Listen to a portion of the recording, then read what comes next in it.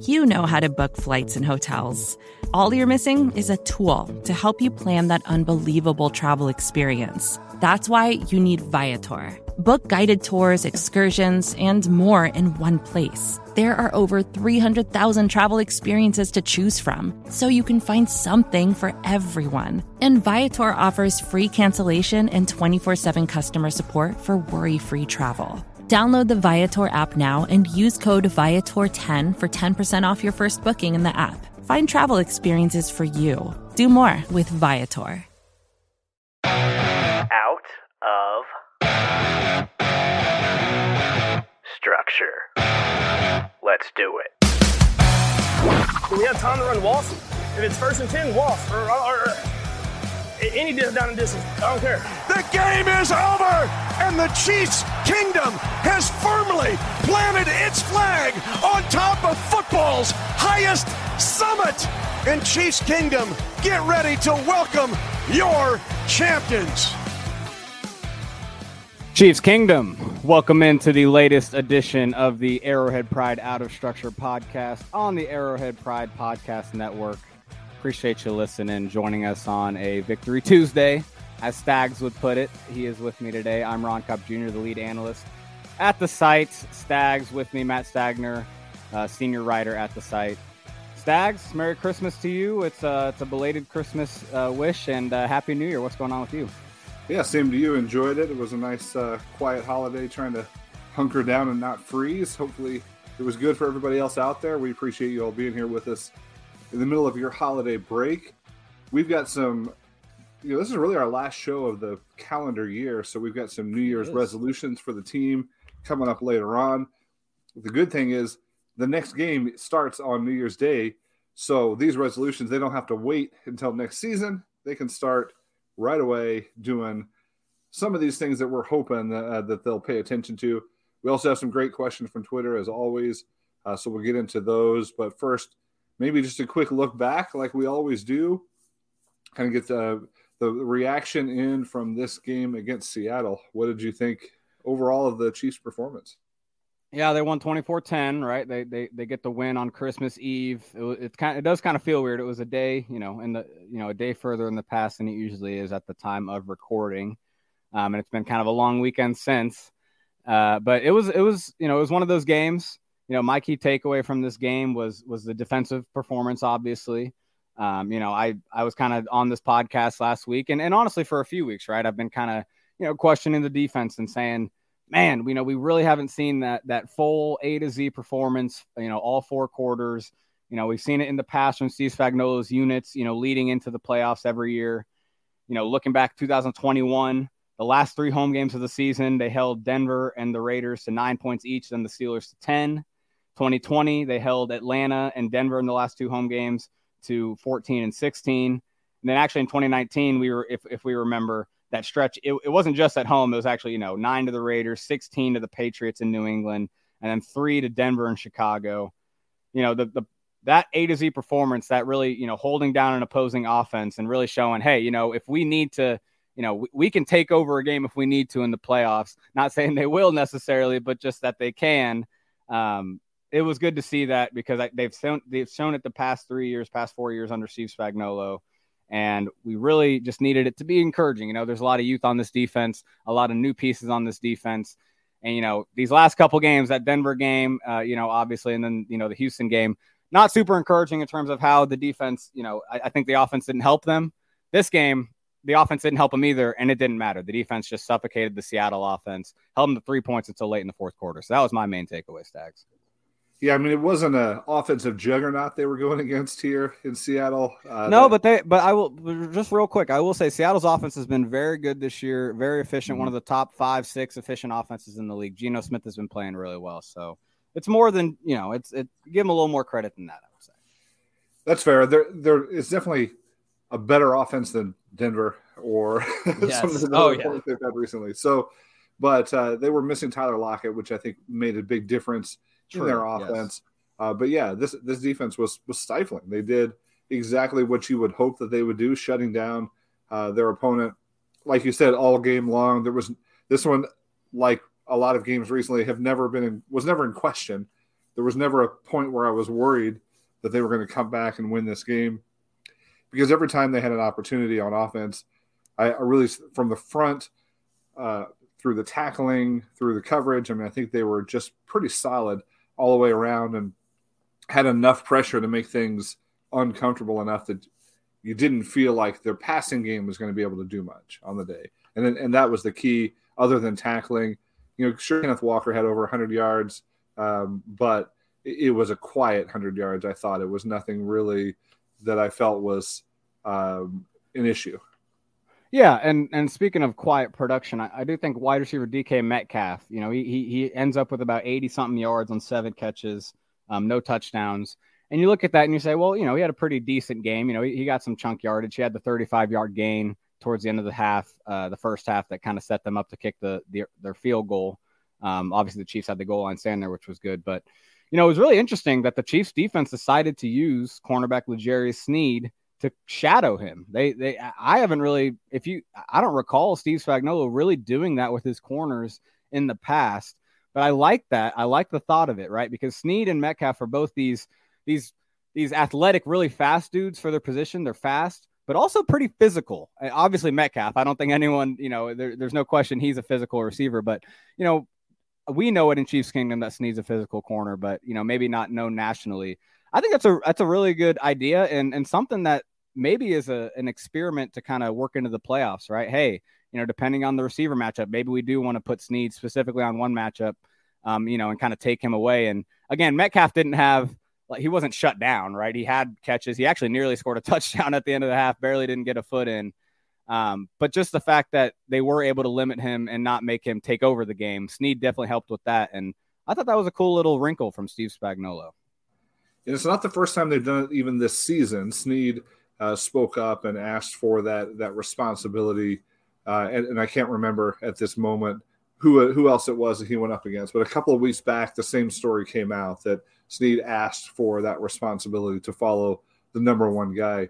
So it is a good development. It is something that we've been talking about with this secondary, is that they've played a little bit vanilla, a little bit straightforward, because they've got a lot of rookies out there. So they haven't really mixed things up too much. When you throw interesting wrinkles like that, which may allow you to do some different things with some other players on the field, from a coverage perspective, it probably helps you. Now, does that hurt in another way and pull Sneed away from this opportunity where he's the blitzer, he's the robber role where he can create some turnovers and some chaos? I think you can make that argument that, maybe you'll get more statistical production out of Sneed if he's not tied up with the other team's best receiver, but the gains in coverage might be worth it. Right. No, that's a good point, because, having him in the slot is where he can, blitz from the edge and, like you say, play over the middle. Metcalf's truly a perimeter receiver. He's not usually in the slot, so you're going to have him on the outside. And that is one thing with Lockett not being in this game. Sneed does not do well against those kind of slot receivers where they're quick and kind of have that, that kind of separation ability at the top of their routes. Christian Kirk gave him a lot of fits earlier this season, kind of in that similar role. So it's honestly if Tyler Lockett was playing, it'd be even, it might have been even more beneficial to kind of have the Chiefs do the Sneed on Metcalf role, because it kind of hides Sneed from that matchup too. So it was definitely some 3D chess right there, Stags. But, it was just an overall good defensive performance. And that's where, I do want to get into Thomas Ramirez's question at TERO3. Might be the game the Chiefs needed. Two sides of the teams played good. Two sides of the ball, I think he meant played well. Who was the player of the game for offense and for defense? And since we're sticking with defense, I'm going to go ahead and give mine. Willie Gay Jr. It was really good to see the linebackers play really well. I thought that was a huge part of this, was the linebackers were flying around the ball. Bolton and Willie Gay both were. Total, they ended up with, 26 tackles together. Bolton getting 17 of those. But I thought Willie's were very impactful. He only played 60% of the snaps. But on 9 tackles, he was second on the team. He didn't miss a single tackle per PFF. He defended 2 passes. One was a batted down pass at the line. The other was actually, in space, batting away a pass in a route. And then also had a tackle for loss, and a few of his 9 tackles were stuffs, run stuffs at the line of scrimmage. Overall, though, the linebackers played really well. I just thought, we needed to see this playmaking game from Willie Gay. I thought he was a playmaker on Saturday. It was nice to see, but how did you feel about, your guy Bolton and the linebackers, how they played Saturday? I mean, this is what you want to see from that group. Really, the tackling was better this week, which is, it's not just those 2 guys that contributed to preseason or earlier in the season tackling woes, but seeing them finish plays, wrap up, was good this week. And I think if that's all they do, then they're contributing positively. Sure, you'd like to see them force turnovers. Sure, you'd like to see them, make big plays, but at least being sound there in the middle was a nice improvement. My play of the game. Sorry, go ahead. Well, no, I was just going to say the middle of the field thing was a big thing these last few weeks, and it was a lot tighter this game. It was just good to see. I think the safeties, too, were included in that where, there just wasn't as much space to work with in the pass game over the middle of the field. It was good to see. Yeah, that is a positive. I also, as we get to my player of the game, I'm going with Chris Jones. Last week he was sick, wasn't himself, didn't really record, much of a statistical performance at all, and you could tell the pass rush was a question mark. This week, the guy was unblockable once again. Yep. 4 quarterback hits, a very, very impactful game from Chris Jones. He got a sack, 2 tackles for loss. Really, really was unblockable. Single, double team, it didn't matter, and that just makes the entire front look that much better. So we'll talk about this one, and I think maybe there's a question about this farther down, but the front 7, the front 4, this is as good as they've looked in a while, and a lot of that starts with just the fact that Chris Jones was dominant, and then you might also throw in maybe some evaluation about the other 2 big guys that were up this week on the interior. Right. I know. It was good to see Danny Shelton. He actually dropped back in coverage on one of his snaps. So that was awesome. a frightening look for opposing receivers going over the middle. I don't think you want to run into that brick wall as you're running the slant. But no, it's good to shout out Chris Jones. PFF had him at a season high 9 pressures. His previous high was 7. So, I mean, it was, his most impactful game in terms of getting pressure on the quarterback. So that was your defensive player of the game. Flip the offense, though. it was kind of a weird offensive game. You kind of hinted at it at first. There was a lot of stalled drives, a lot of drop passes from this receiver unit. And, not even, the greatest game from Mahomes either. I do think the cold does, do something to the pass game. I think it's important to understand that the wind chill was, below 0. But my offense player of the game was Travis Kelce, because in the limited, in a game where it didn't seem like he did much, he ends up with over 100 yards. He ends up leading the team in yardage, and he makes the 2 game-winning plays pretty much in the fourth quarter, up 17-3, needing to kind of have that dagger touchdown. 2 plays, 72 yards, and I highlighted on Twitter, but it was back-to-back plays, literally the exact same route Kelce ran, and both of them ended up being a big play. That intermediate crosser, getting between linebackers and then getting upfield once he catches it. The first one went for 20. The second one went for 52 yards that he ran inside the 10-yard line. So that's what made him player of the game. When the team really needed a big play, he stepped up. It's amazing. He's still able to run away from guys. He's still able to kind of have because I could tell, you could kind of tell the linebackers were maybe getting a little fatigued. And Kelce didn't look fatigued at all, man. And that's what kind of made those 2 plays late in the game. So shout out Travis Kelce, another impactful game, even if it just didn't feel like one of his bigger performances. Yeah, I mean, I think overall the offense was quiet. It wasn't really a spectacular offense performance. Like you said, maybe some of that was related to the weather. So I'm going to go with the guy who did not put up big numbers, who, if you're just watching the box score, you're going to say about his performance. But the return of Kadarius Toney, I think, made a big difference on this offense. And he had 1 catch for 8 yards. It was a touchdown. But just seeing him in the action, seeing him part of that, the goal line plays, the red zone efficiency was better. I think I saw an interesting stat about red zone efficiency with and without Kadarius Toney. And so this came from Zach Eisen on Twitter. Since his return, they've scored a touchdown on 5 of 6 red zone possessions. They were 2 of 3 against Seattle, 3 of 3 against Seattle, 2 of 3 against Houston. The prior 3 weeks, they were 6 of 13. So they went from 50% basically, or just under 50% in the red zone, to 66%. I'm sorry, my math is all off today, but 5 of 6, whatever that percentage is, right? Much better. And their red zone offense just needed that extra dimension, the sideline to sideline speed, right? The way he wove through traffic for that touchdown. I don't know if it was you or somebody else that mentioned there's not a lot of receivers on this team that are going to make that play. And it's really him and Hardman, and you've got to have one of those guys on this offense. When they have both, it's going to be a lot of fun to watch. But just Kadarius Toney in small amounts making a difference. Right. No, that's something I highlighted in my article this week, which actually they just posted. So if you're listening to this, you can go check it out on the site.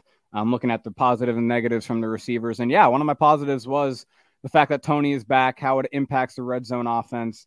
Hardman, 5 of his 6 touchdowns this year have come in the red zone. And it's because what they love to do is get him in situations where, maybe there's a little misdirection. It just, holds that linebacker, that forced defender on the edge just for 1 second, give Hardman a step towards the edge. And, it's just really hard to beat Hardman's speed to the edge. And on the flip side, Toney has a little bit of that speed. He's not the same sort of, straight ahead speed, but man, his cuts and his vision is what makes, especially in the red zone, these jet sweep plays really work, because you do have to read the blocks, and it can be really hard. I mean, go watch actually in my Twitter clip, I paused it at a good moment to kind of show you Toney, his peripheral is amazing. I mean, for him to see that Trey is coming and that he still has another block he can set up, most guys would have just ran straight, probably had to barrel over the guy. He still maybe would have scored, but Toney's vision, he sees Trey coming and sees that he can just take one more step, let Trey just wash this guy out, blow him up, and then he's walking into the end zone. So that's where in the red zone specifically, Hardman, I think, is more of that big play guy. Maybe, when you're kind of further out from the end zone, you do a jet sweep, maybe he can take it to the distance. But in the red zone, I think Toney's vision as a ball carrier maybe even be more, more successful or more effective than even Hardman can be in the red zone. And we can't really go offensive player of the game without at least giving an honorable mention to Patrick Mahomes. Again, statistically, wasn't his best game, but he was efficient. He did what he needed to do to win this game, and that rushing touchdown of his. We talk about the Canton highlight reel for him. There's going to be a lot on that film, but that the way that he balanced on the sideline and made that reach was a pretty spectacular play, and one that should be remembered for a long time. So, MVP status maintained at least for Mahomes again this week.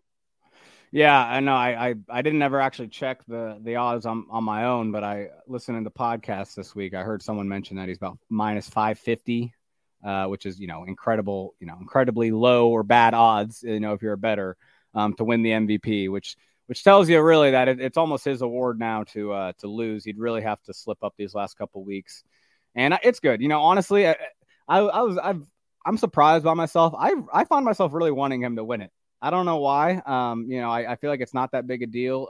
It's the Super Bowl is obviously the more important thing, but part of me really does want him to win this award. I think he deserves it. I think he's earned it. These last couple of years, I think he could have won it a couple times, but I hope they give it to him this year, Stacks. I don't know. Do you really care about it? Because I find myself actually truly, passionate about the fact that I want him to win the award, which is funny to me. Yeah, probably more this year than in other years for some reason. I think it's been a couple of years. I think you get tired of hearing these conversations about who the next guy is when Mahomes is still that guy. And right. I think this year with the loss of Tyreek Hill, you've just got such a strong case to say, look at what he's doing without one of the best receivers in football. I think it's one of those years where there's going to be a nice narrative around it. And, again, just that constant disrespect of like, all right, who's the next big thing? Tua is the most accurate quarterback in the NFL. That was obviously disproven. You've got, Josh Allen, you've got Joe Burrow, you've got a lot of people who are, people try to insert in that conversation, but at the end of the day, he's the greatest player on earth, and he should be recognized as such. Yeah, and in this game, again, pretty good example of just, even when he's not having his greatest day, even when the receivers aren't really helping him out, even when the offense kind of stalls, he can just make a crazy play, really put the game away, in the fourth quarter when he needs to. I mean, that run really was incredible. You touched on it, but I mean, it's an underrated play. It's going to probably be, way down on the list of his incredible plays in his career, and that's just Mahomes for you. So, but let's go back to the defense, Stags. Let's talk back on the defensive line. You kind of hinted at, some guys behind besides Chris Jones making some big plays. Black Elf 19 at Black Elf 6624 on Twitter. He asks, was the Seahawks game the best performance by the defensive front this season? It felt like Spags had to blitz less to generate pressure on the quarterback. Do you agree? What are your thoughts on this initially as he asks? Yeah, I mean, I wouldn't say it's their best. I mean, I think they've had better performances as far as sacks and things like that. This was a week where they got they got some pressure up front. They only sacked Geno Smith twice, which isn't their best performance of the season. But you did see some things coming together. And again, I think Chris Jones being Chris Jones again made all the difference in the world. You got a really great game from George Karlaftis up front. I thought. Carlos Dunlap continues to be just active and a nice rotational piece there. And I think it was interesting to see Brandon Williams and Danny Shelton up this week.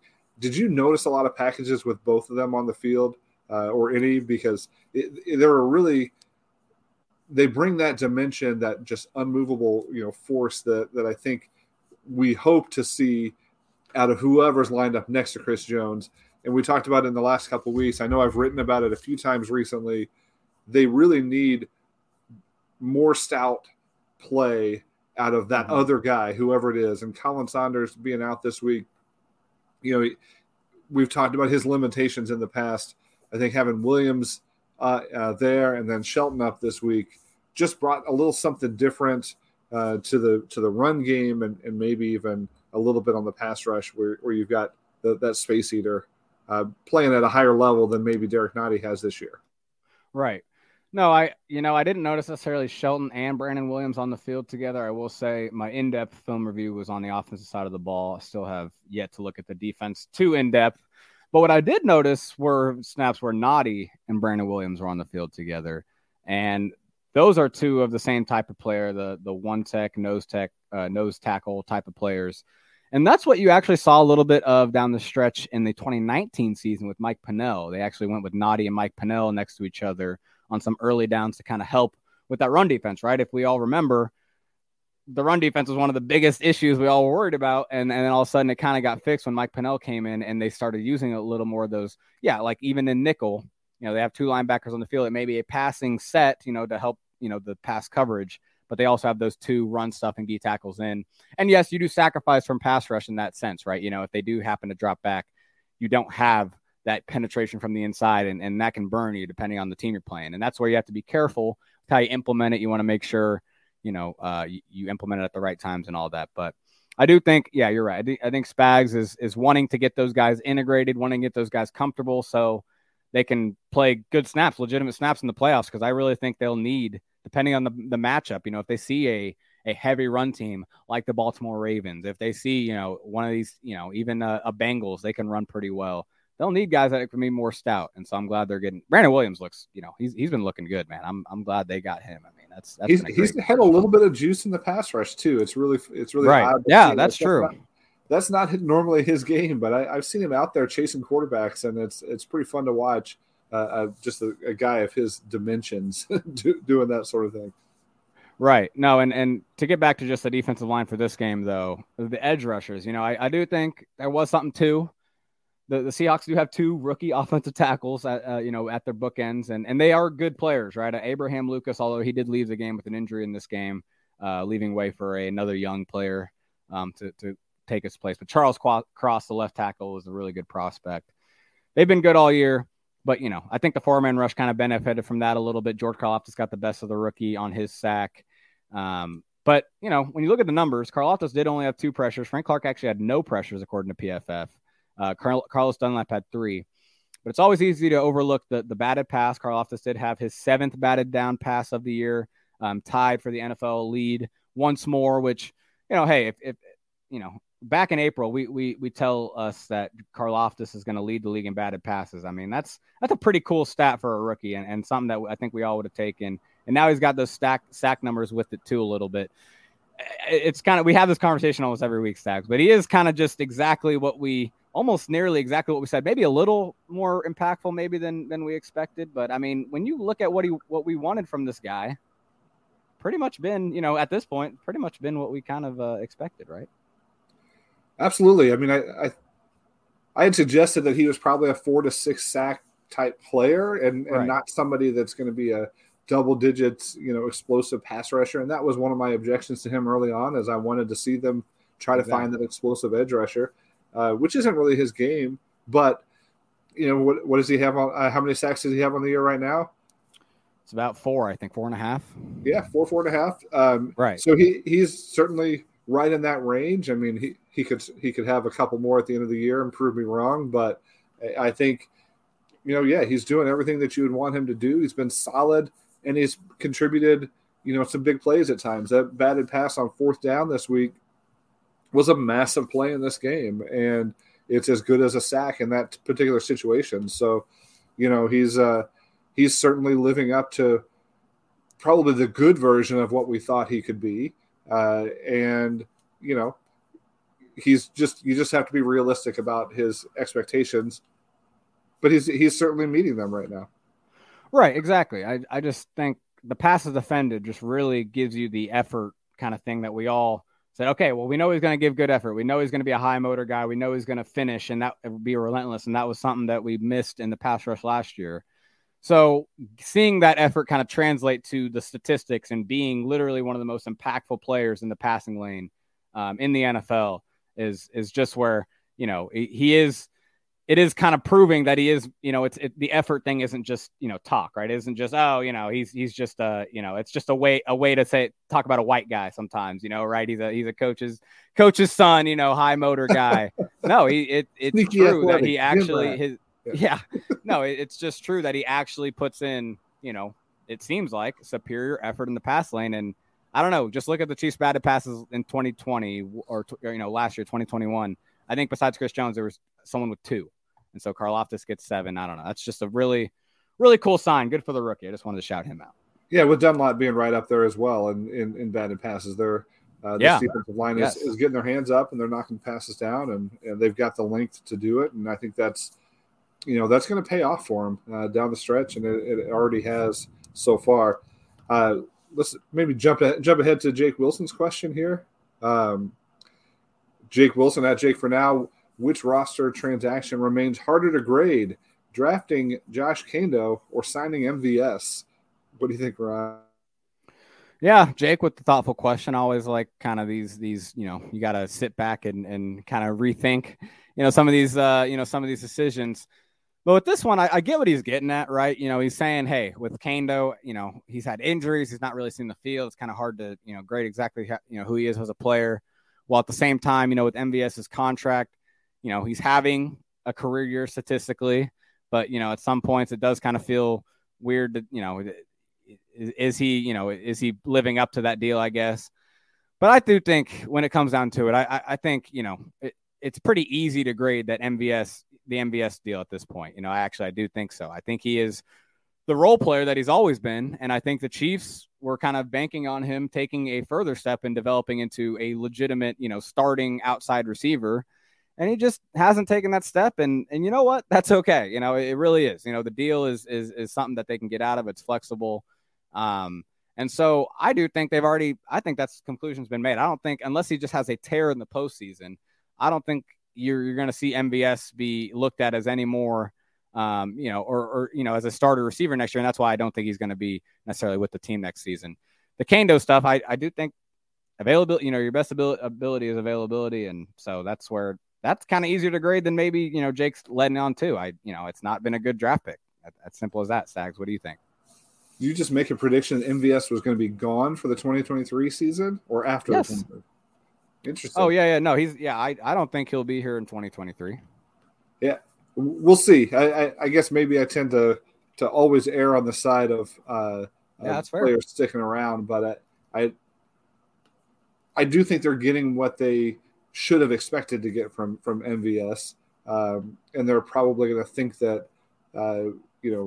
he brings some stability, some veteran stability to the position, which maybe is ironic given his the high variance of his play. But I'm not so sure that they. To me, maybe it depends on whether or not they can re-sign Juju Smith-Schuster, because if he's gone, then I think it's more likely that MVS will stay, because they're not going to want to have all rookies and second-year players basically at that position. If Juju is back and they feel okay about Sky Moore, which we haven't really seen him do much of anything yet this year, then maybe they could move on from him. But I don't know that it's as cut and dry as how you predicted it. Back to the question, though, I think MVS is what we should have expected, and Kendo has really shown and done nothing in the league so far. So if you would say which would I grade more harshly, which one would I say has been more of a failure? I think Kendo's been more of a failure as a draft pick than MVS has been as a free agent signing. Now, it was a 4th-round pick, and those are hit and miss anyway. But with the physical upside that he had coming in, for him really not even to see the field, at this point before his rookie contract is going to be up, you just can't see any contributions coming from him. So I don't think that was a good pick at this point. But MVS has been fine. This week, 2 targets, no catches. You'd like to see some more, not even production. You would like to see some more efficiency out of him. But again, you probably got what you paid for and what you expected to get there. See, that's, when you say you got what you paid for, they gave him a 3-year deal. And I don't think you give role players, these niche guys that, get 2 targets for no catches, a 3-year deal. I just feel like that role can be filled with a young player, a rookie. I really feel like he has a pretty defined role, which he's been good at this year. But when you see him get expanded out when the receiver room was a little banged up, right, and MVS kind of had to step up and play, more of the all-around game rather than just his defined role, didn't look very good. And I think that's been the case all year. And so I just feel like, I think the savings, I don't know off the top of my head, but I do know they save more money than they lose. Obviously they wouldn't cut him if it was too much dead cap. I just feel like his role can be filled with a younger player, an experienced player. You have, if you do bring Juju back next year, you have Juju, Sky, and Tony as your top 3 guys. And I just feel like the rest of the room should be filled out by guys that aren't making much or inexperienced guys. So that's where I come with, but I do agree with your point. The Juju thing, if he's not re-signed, then that's a whole nother ball game, and they might have to consider keeping him. Cause again, it's not a big deal. It's not like they're, it's a huge contract on MVS or anything. It's just, if he's the 4th receiver, it's not worth paying him what he's getting. Well, it's probably about time to pay some bills, take a little break, hear from our sponsors, get to more of your questions after this. But as we go out, just off the cuff, our Would You Rather of the week. Ron, I'm assuming you didn't have one prepared, so I'm going to go with a New Year's theme and stick with that idea that we talked about. Ron, you're still in that stage of your life where this might be more of a question than for others, but when it comes to New Year's Eve, would you rather go out to a big New Year's Eve party or stay at home with friends and, play board games and have a drink or whatever? So stay in or go out for New Year's being your Would You Rather. We'll hear Ron's answer to that when we come back.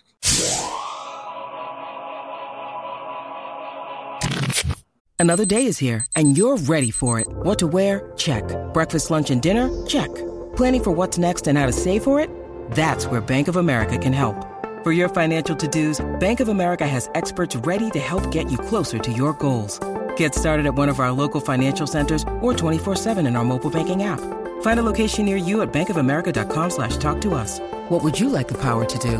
Mobile banking requires downloading the app and is only available for select devices. Message and data rates may apply. Bank of America N.A., member FDIC. We're back on the Out of Structure podcast, the Arrowhead Pride Podcast Network. Again, I'm Matt Stagner here with Ron Cobb Jr., who I just asked at his stage in life, Ron being a young guy, living it up in Kansas City, recently married, but would you rather go out to a big New Year's Eve event or stay at home and play some board games. Where are you at this point, Ron? At 24 years old, I'm a little ashamed to say maybe that I would way rather just be inside, taking it low key, taking it chill with the wife and family and friends. That's just how I am. I didn't go to university for a reason. I didn't go to a college town for a reason. I'm a pretty low key guy. So I will say that's probably not going to be the case this New Year's Eve. I do. My friends will probably, get me out to do something, but, I would prefer to stay inside if you're asking me one or the other. Yeah, I've always had this philosophy about New Year's just being kind of amateur hour out of the bars, right? Like it is, and not referring to the Great Chiefs podcast done by our friends, but like in actual, a whole bunch of people drinking way more than they normally would or should, and things get silly, and then of course every restaurant and bar just jacks up their prices to make a profit on New Year's. So it's never been. I haven't had a ton of days New Year's where I've gone out and been like, man, this is epic. This is great. Sometimes when you're traveling, and you're out somewhere different, that's pretty fun. I've done that a few times, but yeah, some of the best New Year's I've had is where we just have some people over. We're gonna have a couple families come over this year. Put out a big cheese plate, do up some drinks, and stay warm, stay out of the fray. And I think I'm looking forward to that rather than like fighting Northern Light District.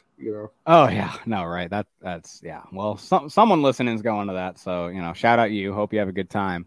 Yeah. Well, that's the other thing too. The Chiefs play the next day, right? So if you're going to the game, you can't go too hard. You got to survive until that noon kickoff next. Got to pace yourself. Unless you just don't go to sleep, I guess.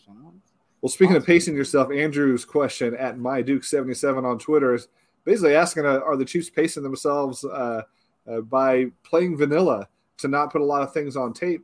Or do you think they're actually struggling here and there? What's your thought on, whether it's play calling on offense or coverages and blitzes on defense? Are they more vanilla than you would expect them to be at this point? Yeah, he says they're, are they struggling? I think that's, it's I don't know if I'd say struggling is the word. Or they leave a little to be desired at times, yes. But especially on offense, they've put together, some performances. Mahomes is cemented MVP in my opinion these last couple weeks. But just in general, I do think Andy does leave something behind a little bit. I don't think he wants to show everything, and I do think they're working on some basic fundamental stuff, probably trying to perfect it as they get into the postseason, but. At the same time, they are experimenting with some new run looks. Pulling Creed into space is one of those things, and I'm sure they are trying to get as Tony and Hardman get back in the lineup. I'm sure you will see them kind of get the plays that they are maximize these jet sweeps, those other kind of plays. They will get them going on those, and I don't think they're hiding them back. And if we haven't seen them in recent weeks, it's because they haven't had Tony and Hardman. So I think there's always a degree of holding something back is best stuff, but I don't think that's why the team is, not, if in your struggles and where you're talking about the struggles, I don't think that's why they are struggling, so to say. Yeah, and I struggle with the word struggle in this sentence as well, because I think there's some, they've been deadly efficient at times. They've been, explosive at times. This offense is still ranked number one, basically across the board in just about every statistical category. I mean, this has been a very, very good offense this season. So, could they be blowing folks out? Yeah, I think that would be the argument for them struggling is meaning they've let some teams play them too close. Again, for me, it's all about the turnovers. When they struggle, it's because they're turning the ball over. If they're not turning the ball over, they're not really struggling as far as I'm concerned on offense. On defense, it's still about the penalties to me.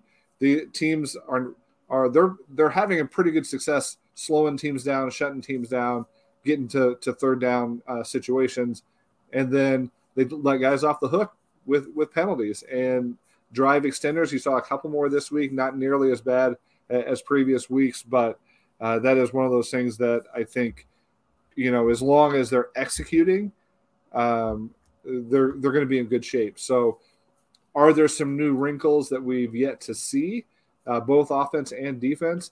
I think so. We talked about L'Jarius Sneed following the team's best receiver and maybe switching up some other coverages on the back end. Maybe you start confusing or trying to confuse some quarterbacks, putting some things out there that they haven't necessarily seen on tape.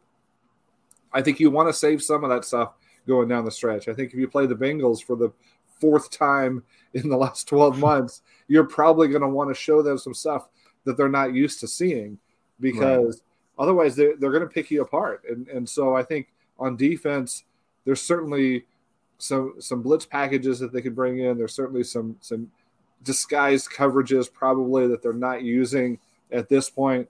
And again, on offense, it's all about executing. And if they're executing, they can't be stopped. And it doesn't really matter if their play calling is vanilla or complicated, in my opinion. Right. Yeah, I took this question just offensively. So yeah, on defense, I do think we talked about that in recent shows. I think that I think Spags could turn the dial a little bit on the chaos. He is blitzing. He always blitzes, but I do think he isn't doing it maybe as creatively or as sporadically. And that's really where he can be, an advantage, where quarterbacks just don't see the blitz coming because it's not a tendency. He doesn't have tendencies in his blitzes.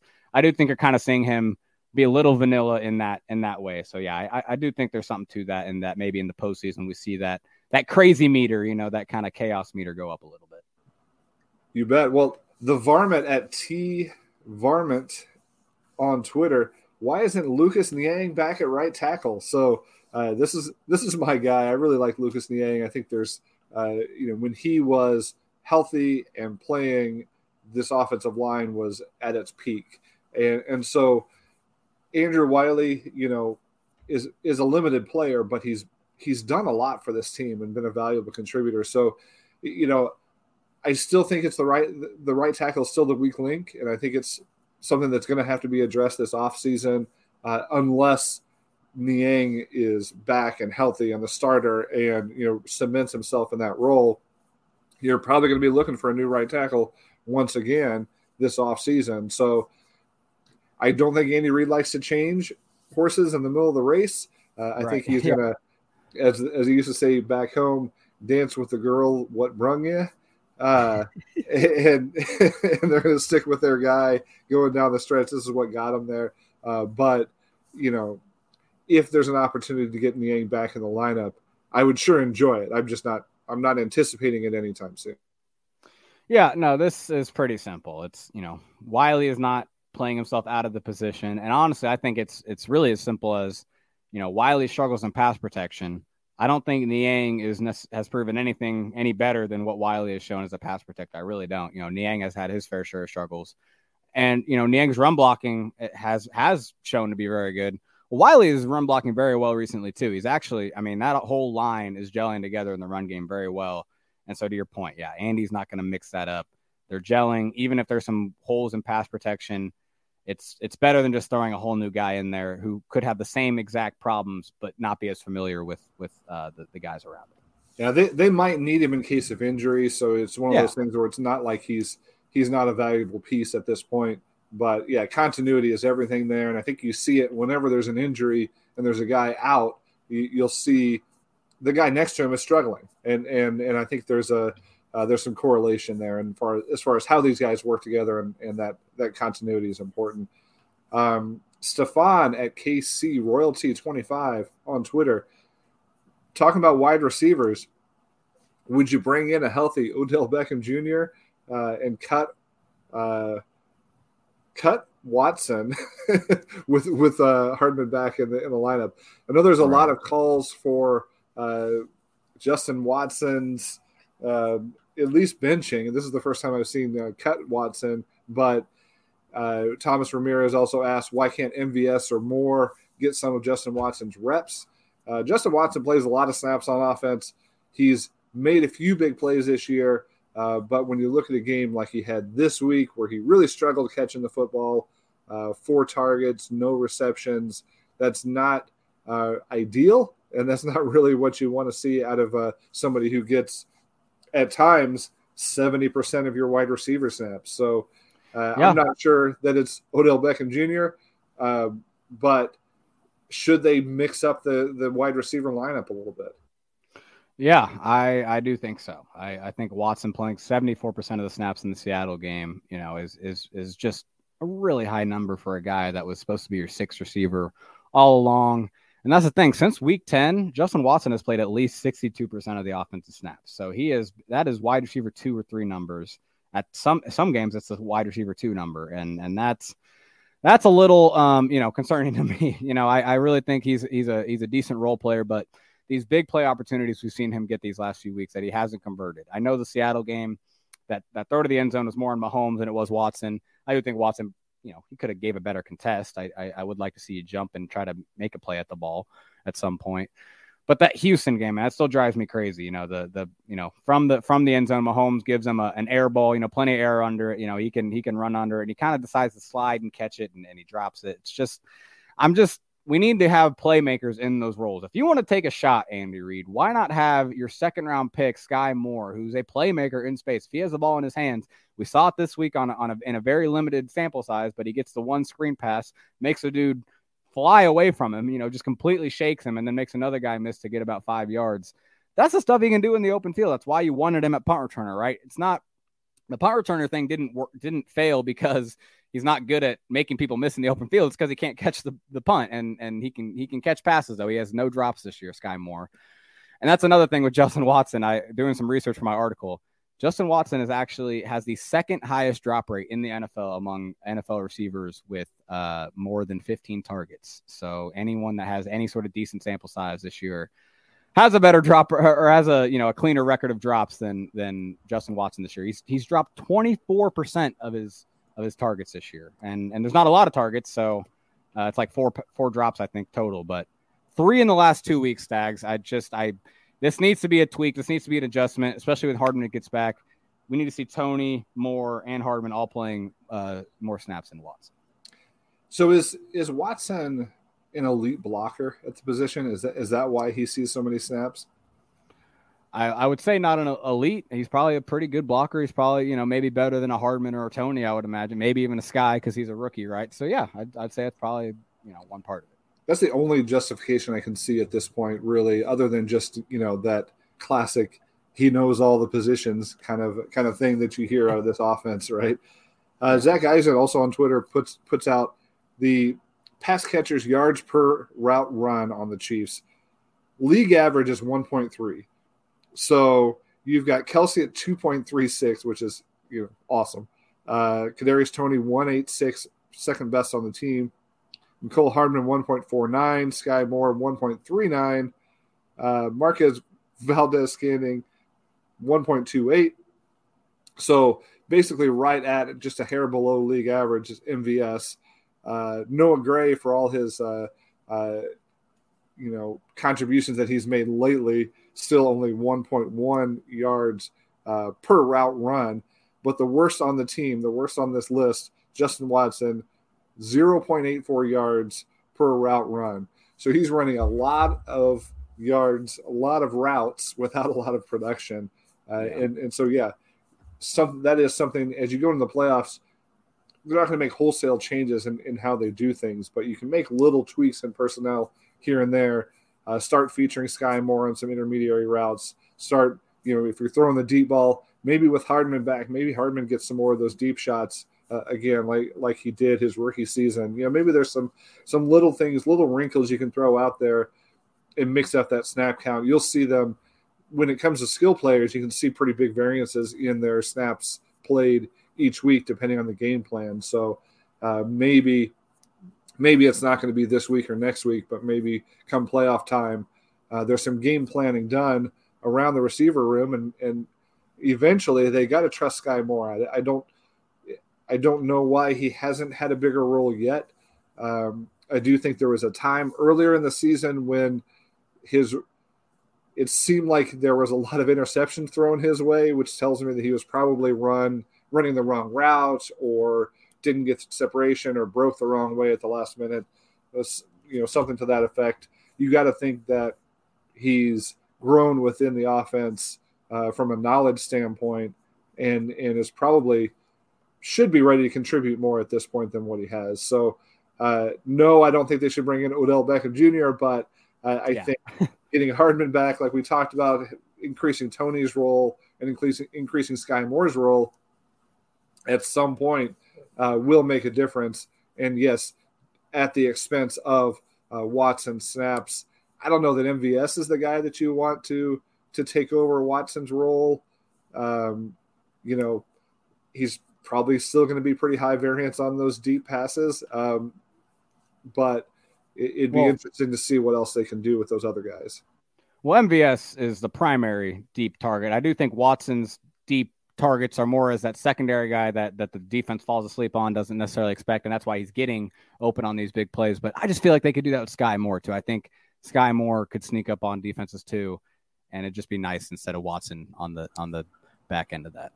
We'll see if and when we see that this season. Sky Moore, again, over the last couple of weeks, I've just started to wonder, and in fact, a lot of the season, if really he's a 2023 prospect and they're just going to not feature him even throughout the playoffs. But it'd be nice if that changes.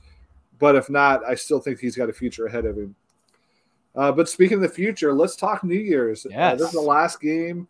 This is our last podcast of the year for 2022.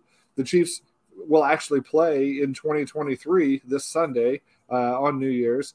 So we thought it'd be fun to throw out some New Year's resolutions from all different perspectives. So basically, Ron, I'm going to ask you, we're going to alternate here. You and I are going to throw out a resolution, who's making the resolution and what they're promising to do starting on Sunday all the way through the 2023 calendar year. I'll let you go first. All right, Chiefs fans, we're starting with us. We're starting with us as a collective, as a group of people. Let's make sure in the new year we do our best to appreciate Steve Spagnuolo more than we do. I really think it's easy to blame him for defensive struggles. It's really easy to say, oh, we need new coaching staff. We don't have an elite defense.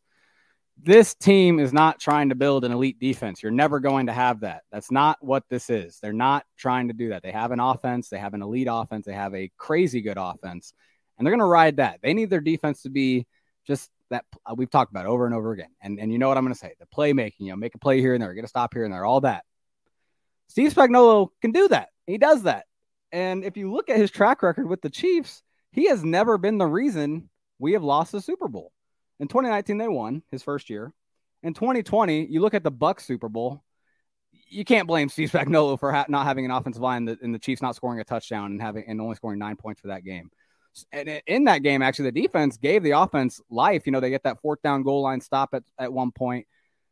Just put that in your mind, and then think about last year in the AFC Championship.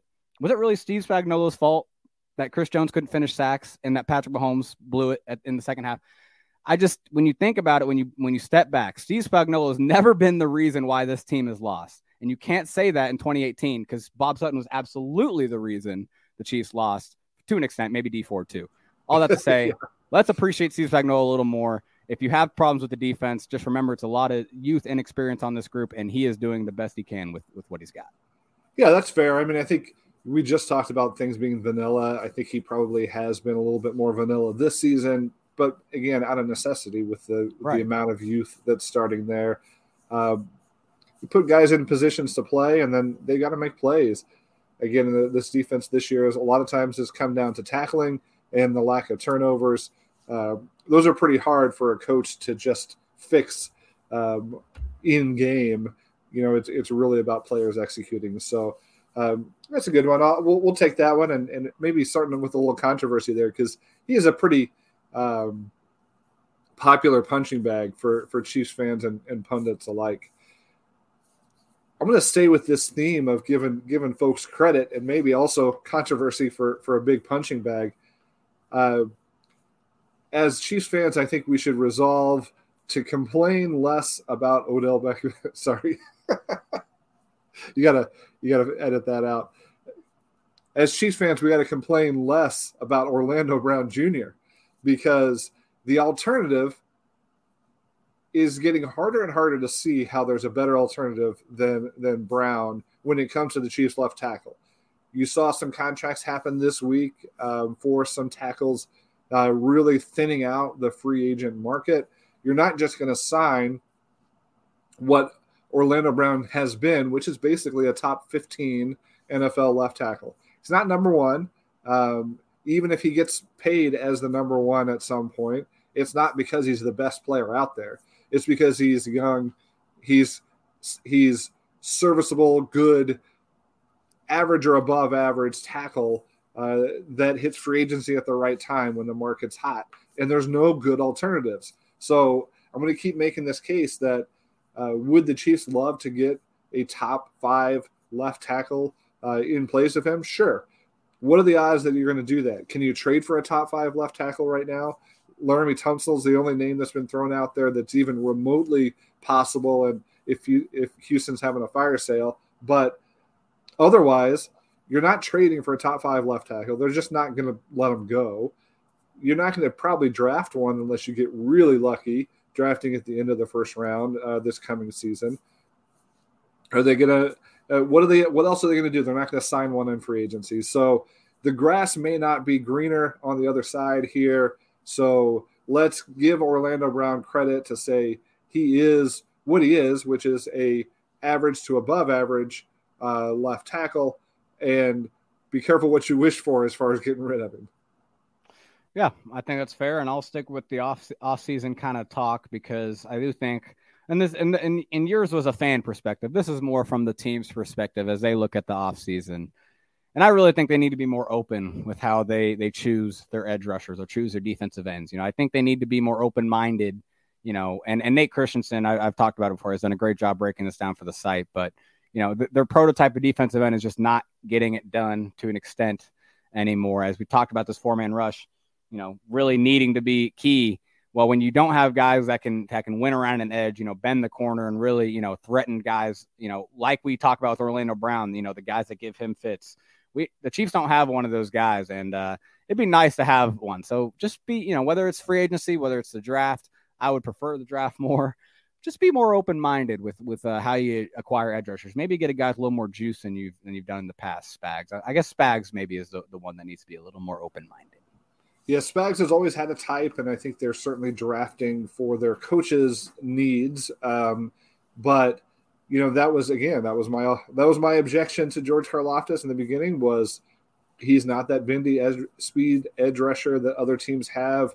This team doesn't have any of those guys really, and I'm not sure that there's one on the horizon unless they get really lucky in the draft. So it would be nice to see them, even after the first round, take a chance on some of these guys. There was a couple players that we identified pre-draft that have turned out to be pretty good that were bendy type edge rushers that you could get even after the first round. I'm thinking of a guy that Dallas took, I think, if I remember correctly, and maybe a couple others. But yeah, Sam Williams, the Dallas edge rusher from Ole Miss, and yeah, you're right, Arnold Ebiketie. That was one guy I was a very big fan of. He went before the Chiefs drafted in the second round, but they could have drafted him at the Karlaftis spot. But yeah, but we'll see. He hasn't been uber productive yet, but he just has those characteristics to threaten in ways that this Chiefs defense is lacking. So yeah, some more open-mindedness from the front office down to the defensive coordinator at that position. Yeah, that'd be nice. I'm going to put a resolution out there for Andy Reid, and it's not to eat less cheeseburgers or anything like that. It's really Coach Reid. I want to see Coach Reid promise to just play to the strengths of this team. Sometimes you feel like they don't run the ball as effectively as they should. Or I'm sorry, they're running the ball effectively, but they're not leaning on it in times when they should.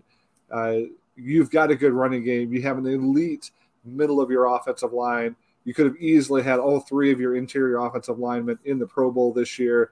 Trey Smith did not make it, but the other 2 did. But Trey Smith is a guy that is putting up highlight reel plays every week.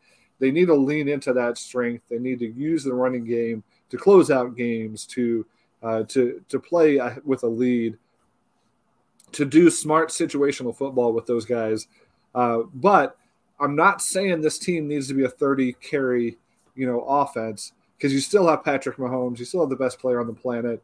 I also don't want to see them take the ball out of his hands in situations where like, was it last week when they opted for a long field goal instead of letting him throw a couple passes to get him maybe into better field goal range or to score a touchdown.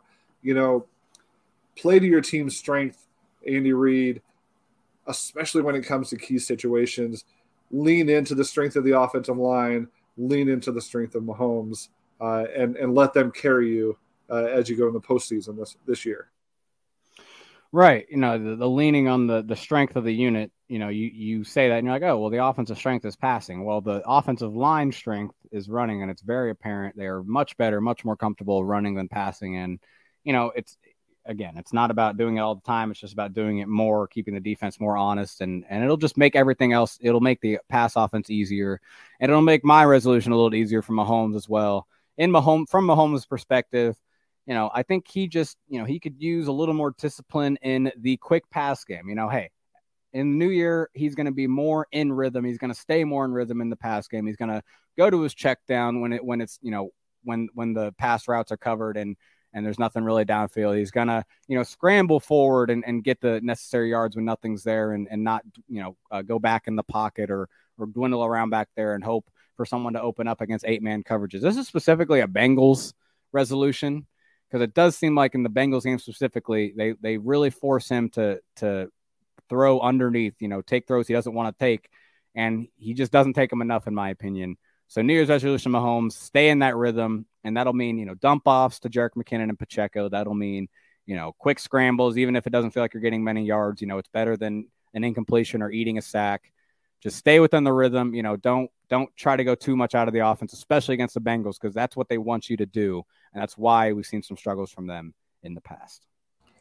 Yeah, that's a tough matchup, and it's an interesting one because I like it when they leverage the screen game. I like it when they are using the running backs in the pass game.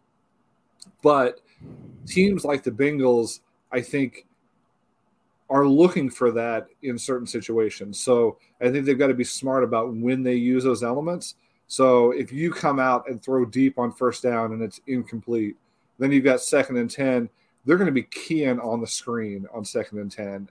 I think that's one of those downs where you just got to be a little less predictable. I think Mahomes has been pretty good this season, frankly, about being efficient and using his checkdowns. I think you can say that that's one of those things he's grown into, and he'll tell you that's the first thing that he's better at this year, which is patience and taking what's there and not trying to push it too much. You'd like to see that continue, but again, some of that I think is situational play calling, and you hope that they're dialing up first down plays that don't put them behind the 8 ball when you're in a situation against a team that you can't get too predictable against, teams that are super sound tackling and that are aggressive in the middle of the field, teams that have a good 4-man or 3-man pass rush like the Bengals somehow do. You don't want to put yourself behind the 8 ball there. You got to get some stuff going on first down that keeps you out of those bad situations. Yeah, absolutely. Well, what's your last New Year's resolution? My last one's for the league office, and it's really let these guys play. So there's been entirely too many penalties in the league, and especially what I hope that they resolve this year is going into the playoffs. Do not give the Chiefs Carl Cheffers and his crew in the playoffs this season. That would be catastrophic. But even if it's not those guys, let's make sure that we're, not diluting the game of football with penalty after penalty after penalty in questionable situations. The ref's first inclination should not be to throw the flag and then kind of pause and see what happens. Their inclination should be let them play unless there's something egregious and then throw the flag. So be a little less flag happy, make this game more fun in 2023, and especially don't give the Chiefs the one crew that is going to call them 10 or more penalties and make whatever playoff game they're in just miserable. Yeah, I'm with you. I mean, obviously, I don't think anyone would disagree with that New Year's resolution. And the annoying part, too, is you do sometimes those kind of games where the penalties are just, over and over. you do notice those maybe early in the season at times, right? To kind of get players used to, maybe new rules and kind of, get them, kind of overcorrect. So they kind of get used to like the enforcement of them. Then they relax them as the season goes. Yeah. It was week 15 and we still saw some of that. I hope that's not a trend in the playoffs, because it has been the entire NFL, not just the Chiefs. And it really does just, make the game, not as enjoyable to watch. Well, those are our New Year's resolutions. Hopefully you all have good ones for yourself and that you stick to them like we all do every single year. I guarantee that all of these New Year's resolutions will come true going forward starting on Sunday. But let's look ahead to Sunday's game against the Denver Broncos. The Broncos have been in the news this week and not in good ways. So, Ron, what are you thinking about going into this Denver matchup against a team that, frankly, feels like it's completely in shambles, which could be a good or a bad thing? What do you think? Yeah, you're right. I mean, usually you see a team fire their coach, and it's usually kind of a rallying cry. You don't want to maybe play a team fresh off the firing the head coach. And that's what happened, right? Denver fired Nathaniel Hackett, Kansas City native, got booted at the end of his first year. Probably deservedly so. That team has been an absolute trash fire. Actually retweeted today, this morning, Andrew Brandt, a great NFL follow, former Packers executive. And he kind of, really, and he would know, he would be in on this. And he kind of hinted at the fact that it really did feel like Denver only hired him to try to get Rodgers. And when that didn't work, it's not like you can back out of the deal, right? So they kind of just had to keep going through with it. And that's why it maybe was a quick trigger. But Sunday didn't help, man. I hope you didn't take any of your time to watch that god-awful game on Christmas Day. But the Rams just blew Denver out 51-14. Russell Wilson, terrible picks, giving the defense, balls up for grabs. That's where it's just, I don't see this as a typical, interim coach, play for the guy. I feel like this is a team that's demoralized. It's been through a lot this season. A lot of players that expected to be playoff contenders are sitting here not even close to the playoffs and wondering, why am I signed up for this? I feel like it's a team that, could quit. It could be kind of a hard thing for them to get up for, and not just the head coach fired. They fired the special teams coordinator, they fired the offensive line coach. Those are pretty two key guys in the game day operation, in my opinion. So it could be a little bit of a mess in Denver more than it even was before on Sunday. Yeah, there's not a lot of good arguments to say that this team is all of a sudden going to be dangerous. I don't know how you prepare for a game midweek after losing your head coach, offensive line coach, and special teams coach. How do you game plan for that? And how do you overcome a quarterback who struggled all season? They put all their eggs in one basket in Russell Wilson.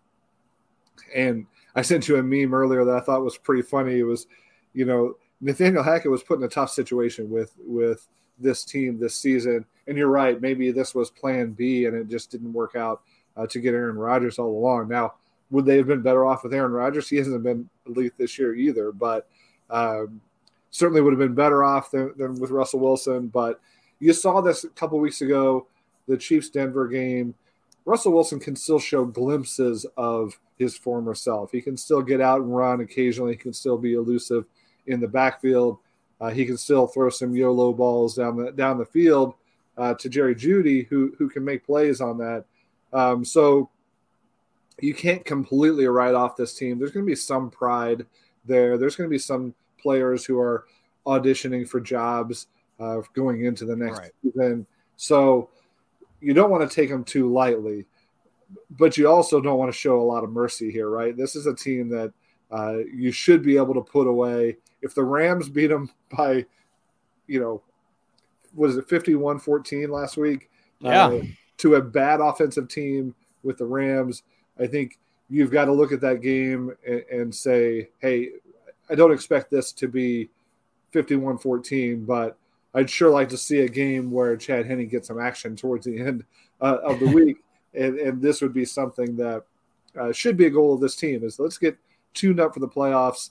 Let's take care of business early, get out to a big lead, run the ball effectively, give some guys some snaps that don't ordinarily get them, and play a clean game. If that last Denver game is any evidence of how this one could go, if they play as well as they did, but eliminate the turnovers, then they should cruise in this one, maybe even more so than they did against Seattle. Yeah. Oh, yeah. I would agree. I mean, there is something to Denver knowing Chiefs, knowing them, like, especially on defense, the Denver defense, I think, they had some success. I think they could get up and, hey, we know this offense. It's not like a game plan we have to, learn kind of new. It's kind of, they're comfortable maybe with the game plan they like to use against the Chiefs.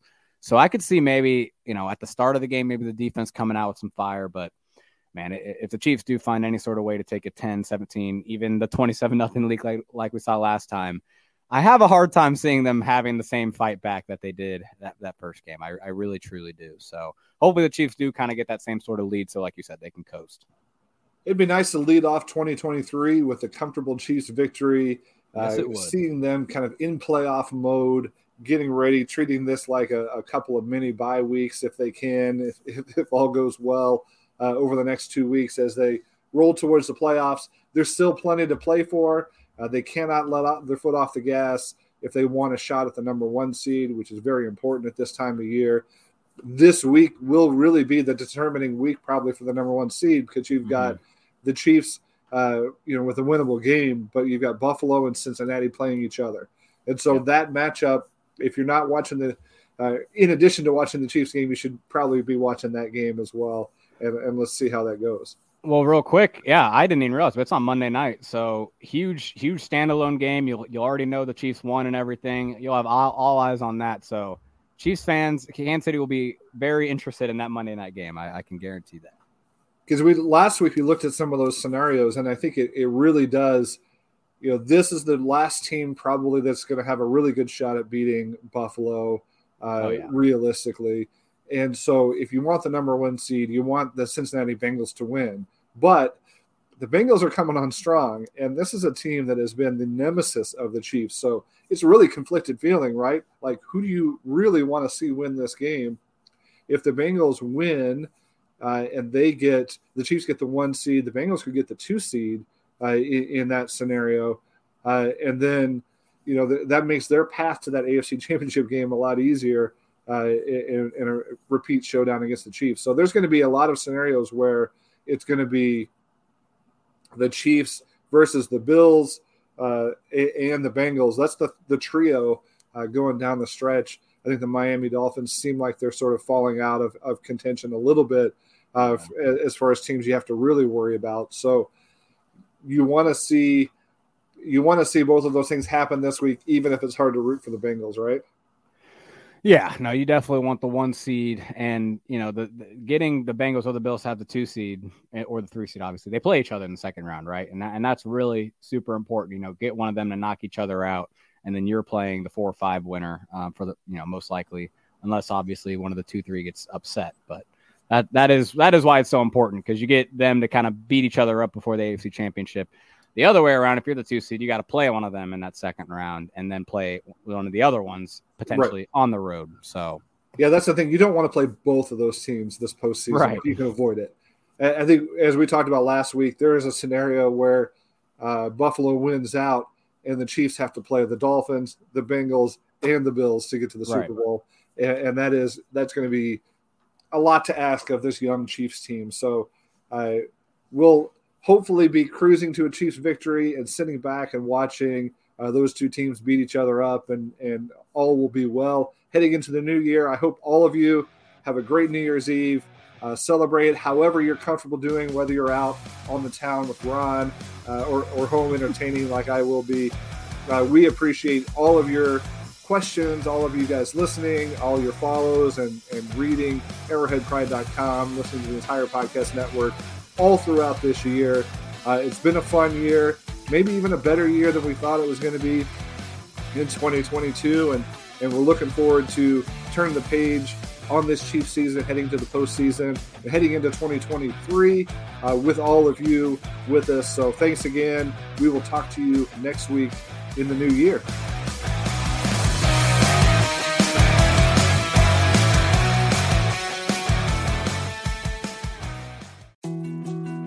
More to-dos, less time, and an infinite number of tools to keep track of.